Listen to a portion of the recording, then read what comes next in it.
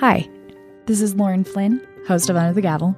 This is our last episode, at least for this season, and at least until or unless an appeal happens or something else interesting. Last week, our court reporter, Pauline Reppard, was in court for closing arguments. She said that closing arguments didn't reveal anything that we haven't already discussed. There was no new evidence introduced. There were no points made that seemed like we hadn't already discussed them. Pauline and I do talk about them a little bit in this episode, but if you want to read more about what happened in court during closing arguments, you can look on our website, SanDiegoUnionTribune.com. Her stories from last week are all up there. This week, our court reporter, Pauline Reppard, reported on closing arguments, and then she took Wednesday off, which of course was the day that the verdict was read. So Pauline wasn't in court for the verdict, but one of our reporters, Greg Moran, was there. Pauline was in court on Thursday when everyone came back into court to discuss the potential of the plaintiff seeking punitive damages. And perhaps most surprising, to me at least, Pauline got an exclusive interview with Adam Shacknai. We discuss all of that in the final episode, for now, of Under the Gavel, the Rebecca Zahau case. Pauline, there's been a verdict in the case, in the Rebecca Zahau case. We now know that Adam Shacknai was found legally responsible for her death. Did Adam Shacknai touch Rebecca Zahau before Rebecca Zahau's death with the intent to harm her? The answer is yes. That happened on Wednesday when the jury returned their verdict. They had deliberated for about 3.5 hours over the course of Tuesday afternoon and Wednesday morning. And we thought that was going to be days. Well, I thought it would be more than that. A lot of people, though, they felt they had an instinct that it was going to be fast. And, of course, nobody knows if their instincts are correct. Right. Those people were, as it turned out, but you can't really know. And, in fact, the attorneys have said they couldn't read the jury at all. They have no idea. They look at their faces. They don't think they know what they're thinking. Yeah. What comes next? Well, attorneys and everyone on both sides, I think, were kind of left with their heads reeling for opposite reasons. And the defense attorney already knew he would be filing an appeal. And before that, he plans to file a motion that would go straight to the trial judge. It's called to ask the court for a judgment notwithstanding the verdict. And that means that they're asking the judge to basically set aside the verdict and enter the judge's own finding that the defendant is not liable. So what is the point of having then a jury and a trial if the judge is just going to throw the jury's verdict out the window? Well, it's instituted as a safeguard on the hypothetical possibility that a jury out there could really be found to have not followed the rules, not listened to the evidence, not paid attention, not given a fair hearing. Perhaps they blab and make it known that they had prejudices from the start, that they had hidden. There could be all kinds of reasons that a judge might find that the jury did not do what they were tasked to do correctly, and that those putting on the case had done such a poor job that there's just no question in law that not enough evidence had been submitted to get a judgment against the defendant, or if we're talking a criminal case, to find that the defendant was guilty. Right. So this type of proceeding just allows the judge to recognize that the jury has way exceeded its bounds, and that verdict should be set aside. It's just a safety net. So that's the first thing that he's going to try? Right. That'll be first, because that would go right to the same trial judge directly. And she would probably get some papers from the other side opposing that idea. And she would read them both and come to a decision. So that would probably be done in another court hearing to announce that decision. That would be big news if she did that. The defense has tried 2 other ways to get rid of this case before it ever started. That obviously didn't work. And then in the middle of the trial, the defense asked that it be stopped and ended right there because no evidence was being presented, and the judge declined to do that too. She threw out one of the 3 causes of action that was a very minor allegation, but she let go forward the 2 main ones, the wrongful death and the battery, and that is what the jury then had to work with. Right. If that's the first step that the defense is going to take, what would happen afterwards if she didn't? Right. Then I assume that the judgment would be officially entered as this is the way it is, and then decisions have to be made about how Adam Shacknai would be ordered to begin paying off the damages that he's been assessed. It was $5 million for Rebecca's mother's loss of her daughter's love and companionship and support and affection, and another $167,000 that was calculated that if Rebecca had lived and continued to essentially donate about $400 every month to the expenses that her mother and younger siblings had, that would add up to about that over what her mother's life expectancy might be. Interesting. Yeah. So that sum of money is to make up for what she wouldn't get from Rebecca. And that's a lot of money. It is a lot of money. I can't imagine a tugboat captain makes that much money. He does not. No. I interviewed Adam Shacknai yesterday, and I did ask him if he'd be willing to tell me what he earns, and he declined to, and his attorney had declined to also. But he said, he told me he gets paid well, but nothing like to just hand out $5 million. Yeah. I had Googled some sites looking into tugboat captain pay in Memphis, which is where Adam Shacknai lives. And some of those sites, which, are not necessarily accurate, but they suggested that maybe an average of $72,000 a year, maybe $82,000. I know his lawyer said to a bunch of reporters that in Tennessee you get paid quite a bit less than the average that other people get. Just the cost of living is lower. Yeah. So he's making enough. He's making a good amount of money to support his lifestyle and the way he lives, but that is, I can't do the math right now, but $80,000 a year, divide $5 million by that, it would take years of his full salary without taxes to I think without taxes taken out to pay that. I think that the plaintiff's attorney Keith Greer suggested that he could expect Adam would be requested to pay about $500 a month, which was basically Rebecca's payment, and that nobody will probably ever see that $5 million. What happens if he's legally ordered to pay that and he can't? What happens to him? Well, they can garnish his wage for a reasonable amount. You can't, in this country, you can't be made to have to give up your home or your primary car.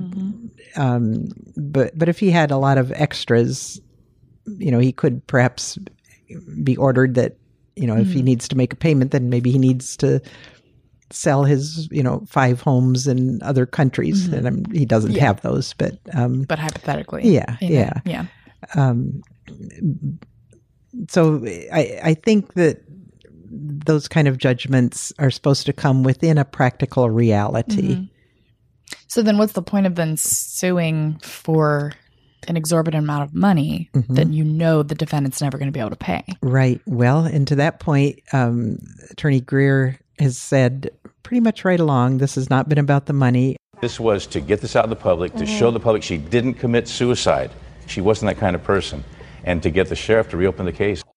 Have we heard from the sheriff's department? Yes. Sheriff Bill Gore, through his people, issued statements that day saying that he stands by their initial investigation and the initial autopsy findings that it was suicide, but we remain open to sitting down with the attorneys and looking to make sure there's nothing we missed or maybe we interpreted something wrong. We'll look at it again if that's what they'd like to do.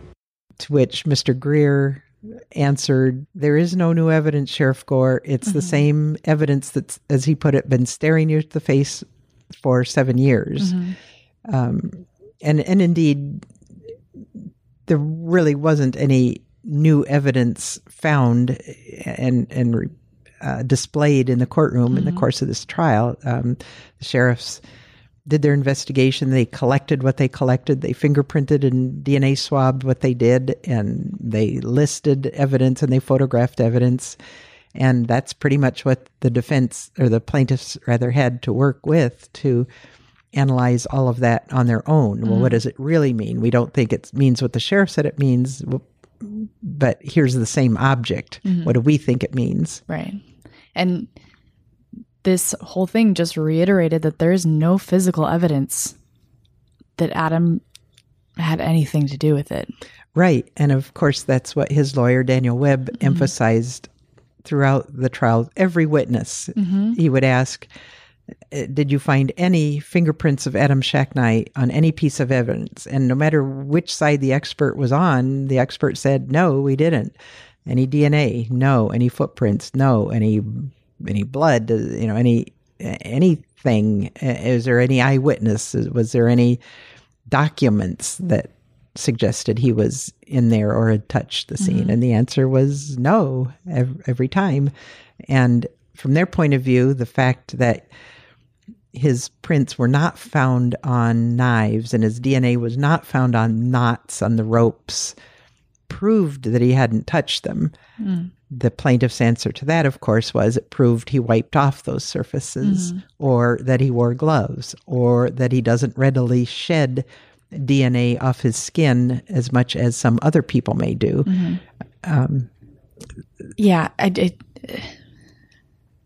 It is still, I don't feel satisfied. Like, the verdict didn't tell me anything else it didn't confirm that she was killed. Didn't confirm that she killed herself. It just left me with more questions, sort of about the legal process and not necessarily about what did he do it or not. Right.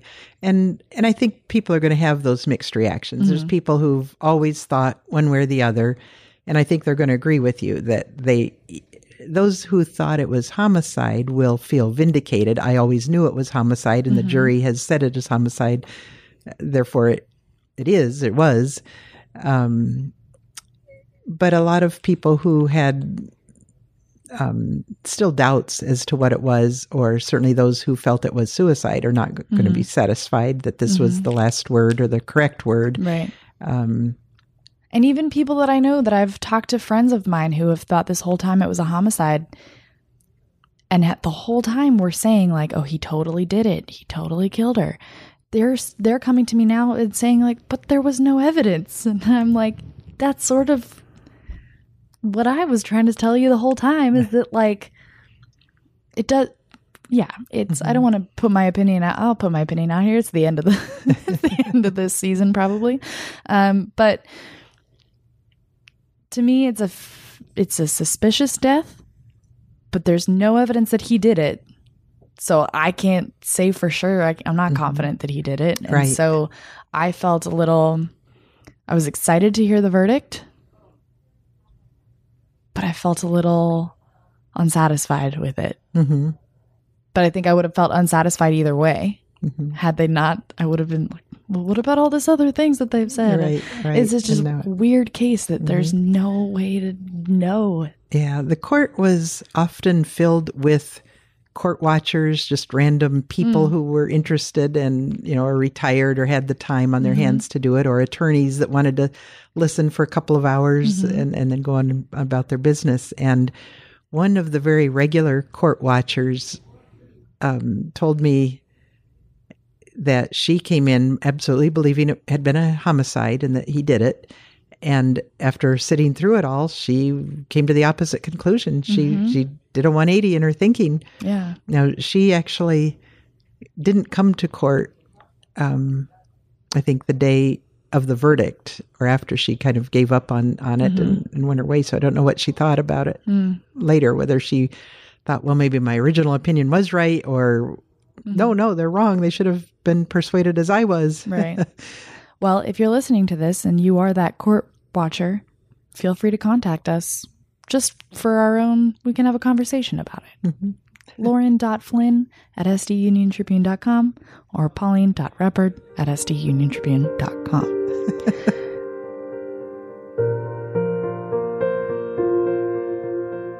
I want to talk about the reactions of both sides after the verdict was read, the initial reactions.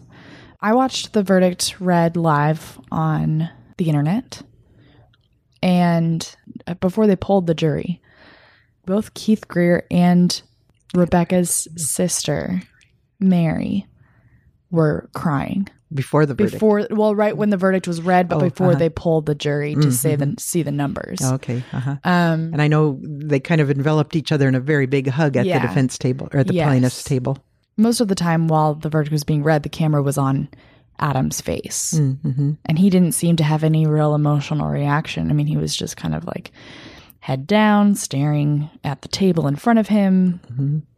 Didn't seem like he felt anything. Yeah. So I want to know because of that, though, I'll interrupt and say that it was our photographer, Nell Cepeda, who got the photo of Greer and Rebecca's sister in that deep hug of relief afterwards. And he got a picture of Keith turning around and giving this big smile and big thumbs up.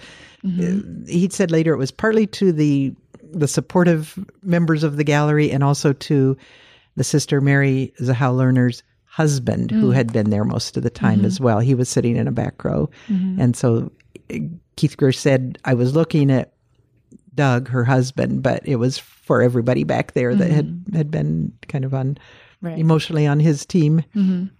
So what was the reaction from both sides that you heard? I mean, you've just described the physical reaction, and Keith Greer was really emotional at the end of his own closing statements, and I imagine that his emotions remained high on the edge all night and the next morning. I think the defense was hugely shocked. Such an injustice to be completely innocent of anything wrong. I mean, done nothing wrong, got on the witness stand, told the jury the truth, and yet now finds himself found liable in connection with a wrongful death that he had absolutely nothing to do with. On Thursday, everybody came back to the courtroom because after the verdict and the award of damages that was said, Keith Greer had the legal right then to ask for punitive damages, and it was up to him. So they brought the jury back Thursday morning because the jury would have had to have listened to arguments and then, decided whether to award those damages, and if so, how much. What are punitive damages? It's something that's more common in corporate lawsuits. You sue Toyota because the airbag didn't work right, and you find out that they knew it for 30 years and did nothing about it. So maybe the damage to you from that airbag not going off was only $1 million in your medical expenses, but to make them behave and admit that they did wrong, you hit them with $30 million in punitive damages to get their attention that they shouldn't have hidden that for 30 years. And I don't mean to suggest at all that Toyota has ever done anything wrong. A lot of manufacturers have been sued for different things, tobacco companies, you logically seek large punitive damages to hit a corporation where it hurts because maybe your actual losses aren't that bad, but you want to literally punish them for their bad behavior, for lying to the public all this time, or not correcting a defect that they knew all about all along. Right. And governments can do that too if they sue a company for consumer fraud. Maybe, there's only 4 victims and the total damages are $2 million, but if you want them to stop doing that, you add the punitive damages. Gotcha. So Keith Greer, after saying it wasn't about the money, and he had Adam Shacknai's financial information, he had to be given that as his right in order to examine what kind of money could I get out of this fellow. It was confidential, person's financial information. And he looked at those and he realized they're not going to see the $5 million, let alone any point in getting another $25 million punitive damages or $100 million or even another, 100,000 maybe. So when they all convened in court on Thursday, he announced that he would be waiving seeking any punitive damages. Gotcha. So that ended that, and therefore Adam's financial information remained confidential. It was not put out there in court. It was not given to the jury. The jury was dismissed, and they were told that if they would like to make their views known or anything, that they were welcome to talk to reporters, or if they would like to talk to the attorneys, give the attorneys a chance to say, what did we do wrong? What did we do right? That they could stick around. They didn't. All of them left, even their 4-person spokesman, out a back way. They were escorted down corridors that the public has no access to. Right. The lawyers really wanted to hear from them. Sure. And kind of chased around the building, physically looking for them to see if they could get even one to comment, and they found none of them. Wow. So to this day, we have no idea what swayed the jury, if there was a particular bit of evidence, if the life-size mannequin that was hanging from a scaffold in the courtroom was influential, if they just didn't like, an attorney's demeanor, or if they agreed, all the law was your way, but that isn't justice, and we wanted justice. We'll never know if they don't speak up in some forum. Nobody will ever know. Yeah. Bummer. It's very frustrating for attorneys, and I think for the public too. Yeah, definitely. Yeah, and it was 9-3. The vote, it wasn't a unanimous 12 juror verdict. And so, I think they would have liked to have known, well, why did 3 people not think Adam was liable for the death? And it was consistently those same 3 people, it seemed. They read out juror number 2, 9, and 12 or something. It seemed pretty consistent that those were the 3 that were, or if it was the holdouts. Yeah. If it was 11-1. Yeah. One of those 3 was the one. Right. And I think in a prior podcast, I probably misstated the civil processes. I think I had said before, you can have a 10-2 vote, and it's actually 9-3. The law states that it's 3/4 of the civil jury panel. Okay. And you can actually seat fewer than 12 on a civil jury if you want. Some matters are really small and quick, and you can seat 6 of them if both sides agree. So 3/4 of that panel. So the law doesn't say the number; it just says 3/4 of the panel have to agree. And in the case of 12, that would be 9. Right. And that's what happened. And that is what happened. I understand that you had an exclusive interview with Adam Shacknai yesterday. Right, Friday? on Friday. Yes, 2 days after the verdict, and he'd had a little time to settle in and think about it all. Can you tell us exactly how that happened? Because that's when I heard that you were meeting with him, I was floored. I was like, how does this happen? I thought he reached out to you looking for an interview, looking to say something, but I think I was wrong in that case. Right. He did not. Right. His girlfriend actually emailed me and said, thank you for the even-handed coverage from the Union Tribune, that was appreciated. And so I wrote back and I said, well, thank you very much. And by the way, would Adam and you be willing to talk about this? And she wrote back and said, Adam would like to do that, and gave me his cell phone number. So I called him. They were still in San Diego. We met and talked for a little over an hour. He was very nice about everything. He was cautious. He didn't have his attorney there to say, don't answer that. And he did think about his answers very carefully before he formulated the words that he wanted recorded of how he was reacting to things. Mostly he said that he's still, and it said, it mixed a little bit with what he said on camera after the hearing in which the punitive damages were not invoked. Everybody met in front of the cameras, and he said, a lot worse things have happened to a lot better people, so this is nothing to me. I'm standing tall. I'm not worried about these posers. They got away with something once. They got lucky.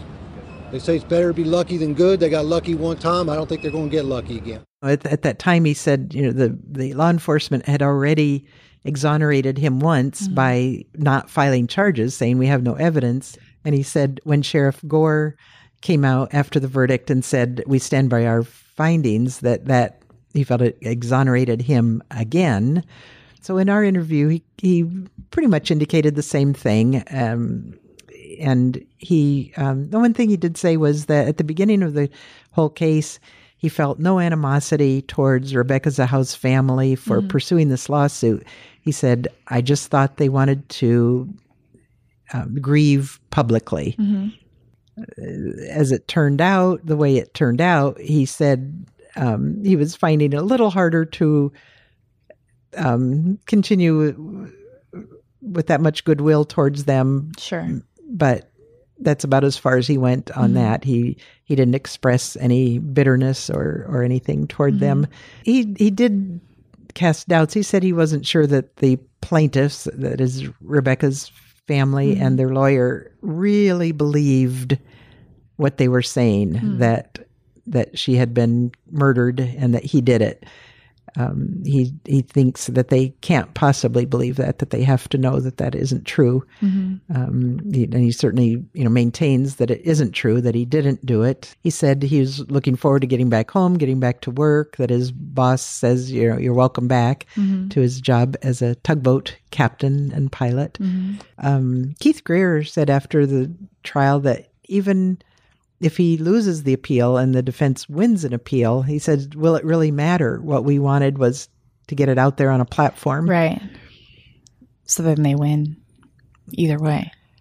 Well, they win that point. That's their goal. That's right. their Now, intent, if they think they want jury validation of their own beliefs, they would not get, they would still have had the jury say what it said. And I guess it would depend on what the grounds were for the appeal and what the appeals court found. If they said the jury was wrong, there was no evidence, then the family might lose their sense of vindication. So it's hard to tell. Yeah. And, if you lose on appeal, they could file another suit and try again, in theory. Yeah. In a criminal case, if you charge a man with murder and lose, you can't keep trying him until you get a guilty verdict. That's it. But in a civil case, you could try to find some new grounds and try the whole thing. That's not going to happen because they have no money to pay for things. Keith Greer said that he practically bankrupted his own law firm. Wow. Paying for this case. Zahau's sister and her husband have incomes, but they're not wealthy people. Zahau's mother has, in her older age, gone back to work, which she hadn't been doing for years, and she's in Missouri with her daughter, and she's working in a pork packing facility. I don't know how old she is. Rebecca was 32, Mary's a little older. So mom's going to be in her 60s probably, if not possibly older. So it's a rough time to go back to work in such conditions. Right. So they don't have a lot of money to pay attorney's fees and experts that can cost $200, $300, $800 an hour for their time. Mr. Greer put up most of that, and he said that he even had to get into the safe where cash is kept as like the most extreme emergency that the law firm could have of something unexpected happening. And he even dipped into that. And he said openly that if this case had gone on another couple of months, he couldn't have financed it anymore. He would have been done. And what he was up against was a law firm with international offices. They bill, hundreds and hundreds and hundreds of dollars an hour themselves. Right. And the experts that they would hire would be doing the same. Mr. Webb, the defense attorney, told me in an interview that he has not yet figured out its costs and he has not yet sent out any bills. Because it did not come out in public and court testimony, he declined to say who he would be sending the bills to. Interesting. That's what I wanted to know. Yeah, too. Adam also declined Because I heard that Jonah said he wouldn't give a dime. But maybe I heard wrong. For his brother's defense? Well, I didn't know if it was for his brother's defense or if it was to the plaintiffs paying for his brother's. Right. I didn't. Yeah, there's been a lot of speculation that his brother Jonah, being a rich man, would be the one who's financing the defense costs. He has not been sued or implicated in any way in the death, so there would be no reason that he should pay off any awards to the plaintiffs. He would know his brother can't pay and therefore is not going to be rendered penniless by those verdicts. Yeah. You also talked to Dan Webb, the defense lawyer. Right. What did he say? Well, one of the things... I can't imagine that he's feeling very good about him. No. Job. I mean, he's internationally known. He wins his cases. I mean, he sues major corporations all the time and wins. So I don't think he was expecting to lose this one. Sure. I've never had that happen to me before. I hope it never happens again because it's not a very good feeling of seeing that happen. But he did say that if he had to do this case over again, he would try it the same way and emphasize the same points, that there was no evidence that his client was in the room where Rebecca died. Was not in the room? There's no evidence that he was. I see. That he wasn't. And there's no evidence that he was. Right. So he's confident that he didn't do anything. He didn't make any mistakes. He didn't slip up. It just... Well, not that he admitted to me and just thinking during the interview. No, I mean, he might, come to think that maybe he should have questioned one witness differently or something. That would be hard to know right away. Pauline, do you have anything else to add? I don't think so. I think we've covered the ground fairly thoroughly. I mean, there's millions of things to say and endless speculations. And as you said earlier, I don't know if everybody's going to be satisfied with this verdict for sure. It's been the source of too much discussion for too long. And I don't know if people will just let it go now that there's a verdict. Right. Well, this is going to be our last episode unless there is an appeal. Right. There might be something to talk about then appeals court decision comes down and especially if it changes the verdict in any way, that would certainly be newsworthy.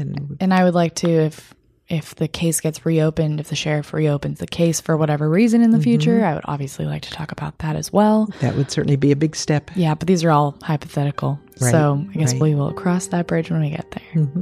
Well, great. It's been really very interesting, very good learning experience for me, and I really appreciate you being here. Well, thank you very much. Thank you. If you have any questions, comments, information, notes, anything, please feel free to email me at lauren.flynn@sduniontribune.com. This week's Under the Gavel team includes myself, Lauren Flynn, as executive producer and editor. Our reporting is by Greg Moran and Pauline Reppard. Special thanks to our media partner, Fox 5 San Diego, for providing us with sound from the courtroom. Our artwork is by Gloria Orbegozo and Christina Bivik. And John McCutcheon is our editorial director. For the San Diego Union Tribune, I'm Lauren Flynn. Thanks for listening.